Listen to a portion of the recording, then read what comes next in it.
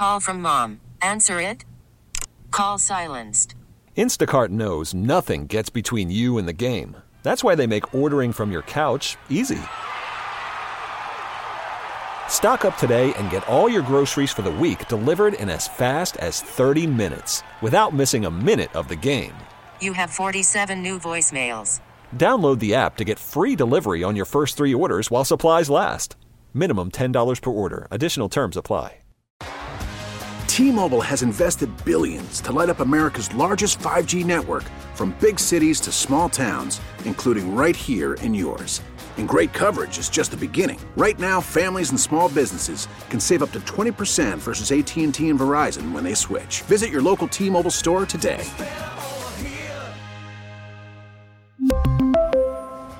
Plan savings with 3 lines of T-Mobile Essentials versus comparable available plans. Plan features and taxes and fees may vary. And now we are very happy to have back on the show, maybe a little sooner than we had thought. We talked to her about a month ago, and oh my, how things have changed. But our good friend, CEO of the OGA, Barb Trammell, kind enough to join us once again and try and get some clarity as to where things sit currently for the industry of golf here. After the governor's executive orders a week ago. So, Barb, first of all, thank you very much for joining us. I hope everybody is safe there and doing well at the OGA. Good morning, Jason, Harold. How are you guys doing? We're fine, thanks. We, like many other businesses, are working from home, and except for our golf course staff, which is down in Woodburn. But yeah, we're doing okay. It's been a busy week, needless to say. We're doing great. They've separated Swag and I. He's in his own. He's in his own little cubicle, and I've got a. This is just spacious where I am. It's a bunker, Harold. Yeah. You're in a bunker. It's wonderful. I've got a view out at the Willamette River. It's fantastic. Oh, lovely. Yeah. So anyway, Barb, things have been kind of crazy for you, and I know I've been following it. And busy with the PGA on a number of levels, but a cog, an important cog in this whole process, in the past and going forward, has been the Golf Alliance of Oregon. And can you give us a little background on that association and how they contributed to what we know today? Sure. Well, so the Golf Alliance of Oregon we formed the alliance back in 2008.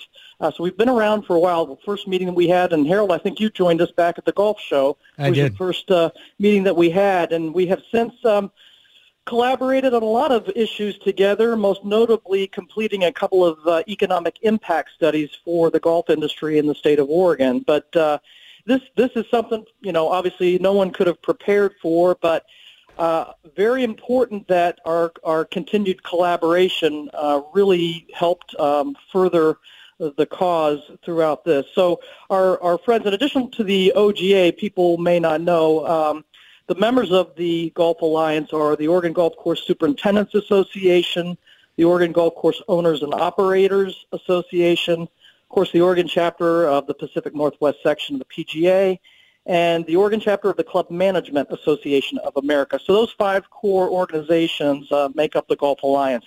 So when this kind of started all going down, there was a big push from a national level through We Are Golf.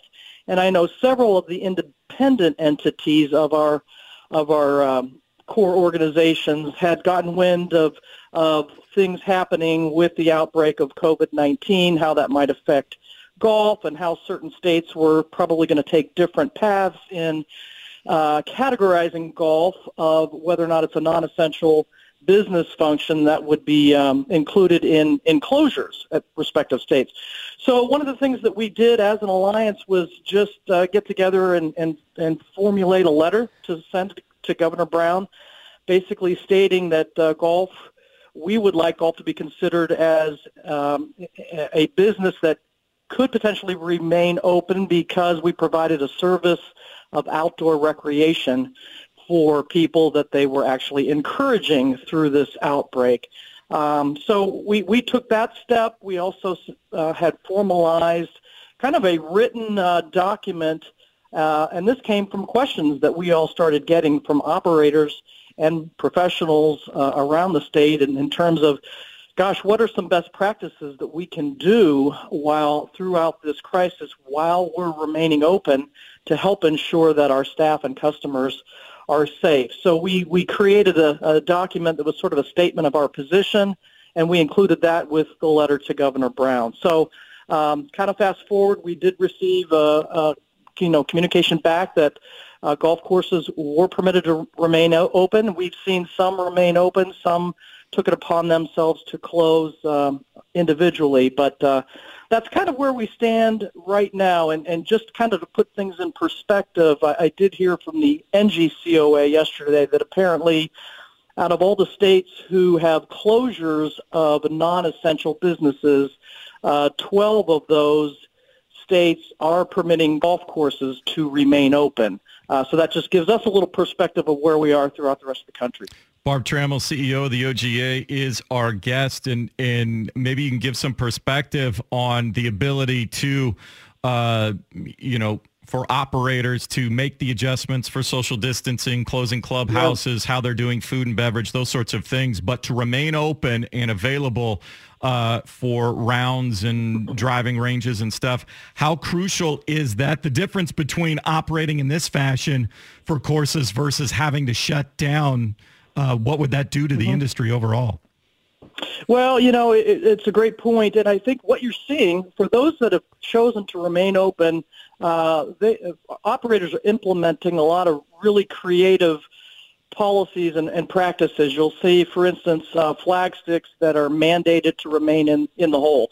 You're seeing people either raising cup liners so that the ball doesn't fall into the hole, that people have to reach in to retrieve it, or a couple of courses are actually putting things like pool noodles in the bottom of the cup so the ball actually goes in, but you don't have to reach down and to retrieve it. A lot of food and beverage operations are closed. I think you've seen a lot go to credit card only transactions, and many are going to prepaid online only. So they're really reducing the exposure of having to exchange currency on site. A lot of rakes are being picked up, course furniture, things like that. Everyone that I have talked to is doing a really good job of just, again, trying to minimize that exposure and also, provide for social distancing. A lot of people have stopped renting golf carts, gone to walking only, or if they're renting carts, single riders only. So, I've seen most facilities take a really proactive approach in doing this to allow them to remain open, again, to provide that recreational outlet.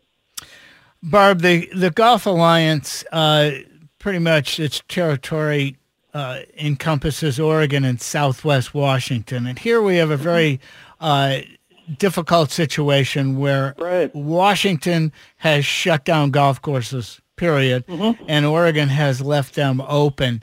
And so what is the position of the alliance? What statement do we make to the individual facilities or to people who, because it's a very emotional situation. What statement does the Golf Alliance make to the facilities? Well, the Golf Alliance is basically here to support the facilities and to support our industry in any way that we can.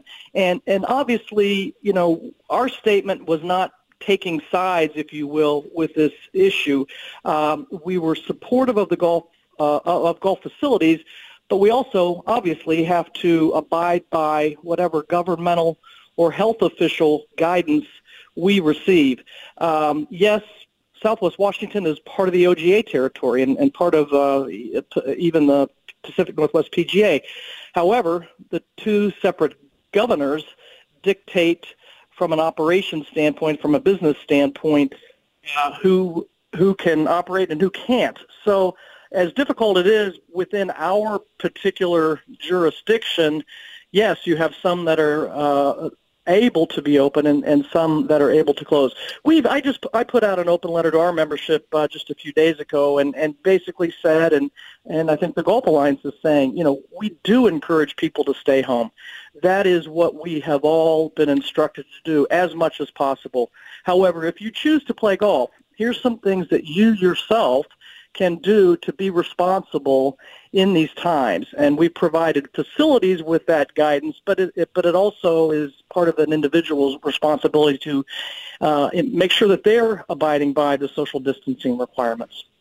Here with Barb Trammell, CEO of the OGA. We've only got another minute or so, but I did have one specific golf-related question. Obviously, some places with the raising of the cup liners in there, the handicap season has started. How are rounds being played now currently going to figure into a handicapping index, or is that pretty much on a freeze at this point for golfers that are out there concerned about their handicaps? No, to the contrary, the USGA reacted fairly swiftly because a lot of us had questions to that right off the bat. And they actually, on their website, on usga.org, you can find a list of guidance with playing under these new local rules that no one had really contemplated before. But they are encouraging, and we are encouraging, even with raised cups, even with these different local rules for bunkers and things, with rakes being pulled up, for people to go ahead and post scores.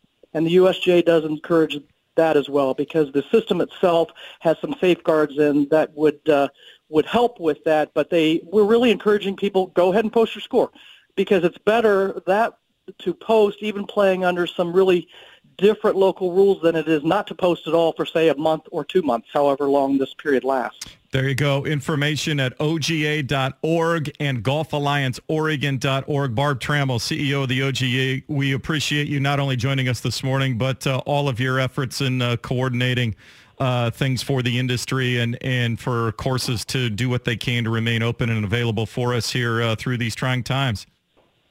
Thanks, guys. I appreciate it. And just want to give a shout-out to all the people on the front lines in the healthcare industry who are battling this for all of us. They are doing such a wonderful job. We're very grateful. And we echo those thoughts as well. Barb Trammell, CEO of the OGA, thanks so much. And hopefully we can have more positive conversations here in the near future. Yeah. Would look forward to that, guys. Thanks very much. Oh, such a clutch pickup, Dave. I know, right? I was worried we'd bring back the same team. Oh, no, I meant those blackout motorized shades. MVP of the room. Blinds.com made it crazy affordable to replace our old blinds. Hard to install? No, it's easy. Even you could do it. Nice. I installed these and then got some for my mom, too. What, you fly across the country to do the install? Nope. Blinds.com can do it all. All she had to do was pick what she wanted. She talked to a design consultant for free and scheduled a professional measure and install. Look at you, Hall of Fame son. Oh, I just picked the winning team. They're the #1 online retailer of custom window coverings in the world. Oh, Blinds.com is the GOAT. The GOAT. He shoots. He scores. Go to Blinds.com for up to 45% off and a 100% satisfaction guarantee. Go right now for up to 45% off at Blinds.com. Blinds.com. Rules and restrictions may apply.